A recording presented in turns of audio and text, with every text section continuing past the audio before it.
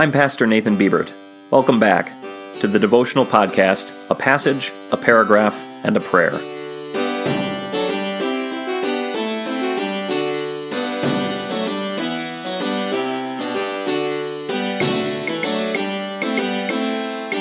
In this episode, we'll look at the closing verses of Psalm 24.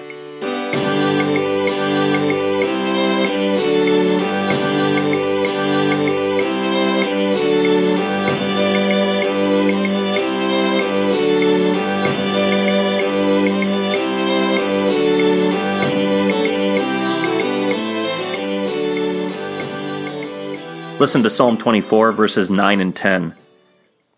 Lift up, O gates, your heads, and lift up, you ancient portals, and let the King of glory in.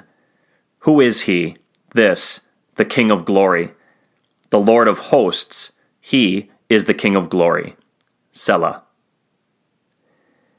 After hearing about the Lord's all-encompassing ownership and wisdom, after hearing that only those with clean hands and a pure heart, who have not surrendered themselves to emptiness or sworn by a deception, can endure in the Lord's presence, it is entirely fitting that this psalm concludes by praising the Lord of hosts.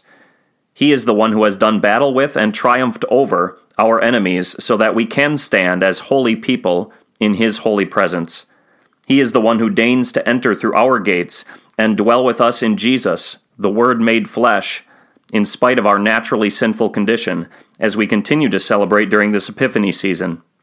Therefore, whenever He comes, in word and sacrament, let us lift up our heads, give Him our attention, and joyfully welcome and receive Him.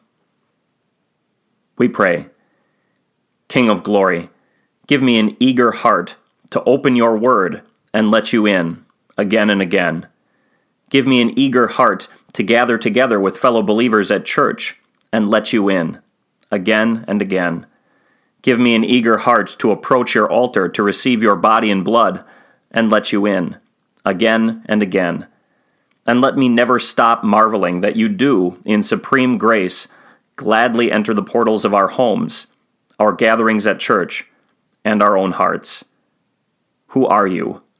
You are the King of glory, the Lord of hosts, but you are also my King and my Lord. Amen.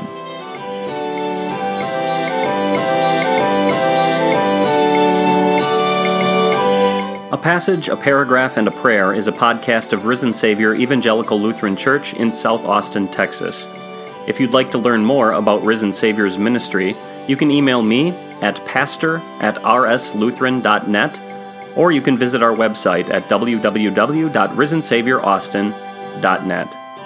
Until next time, thanks for listening.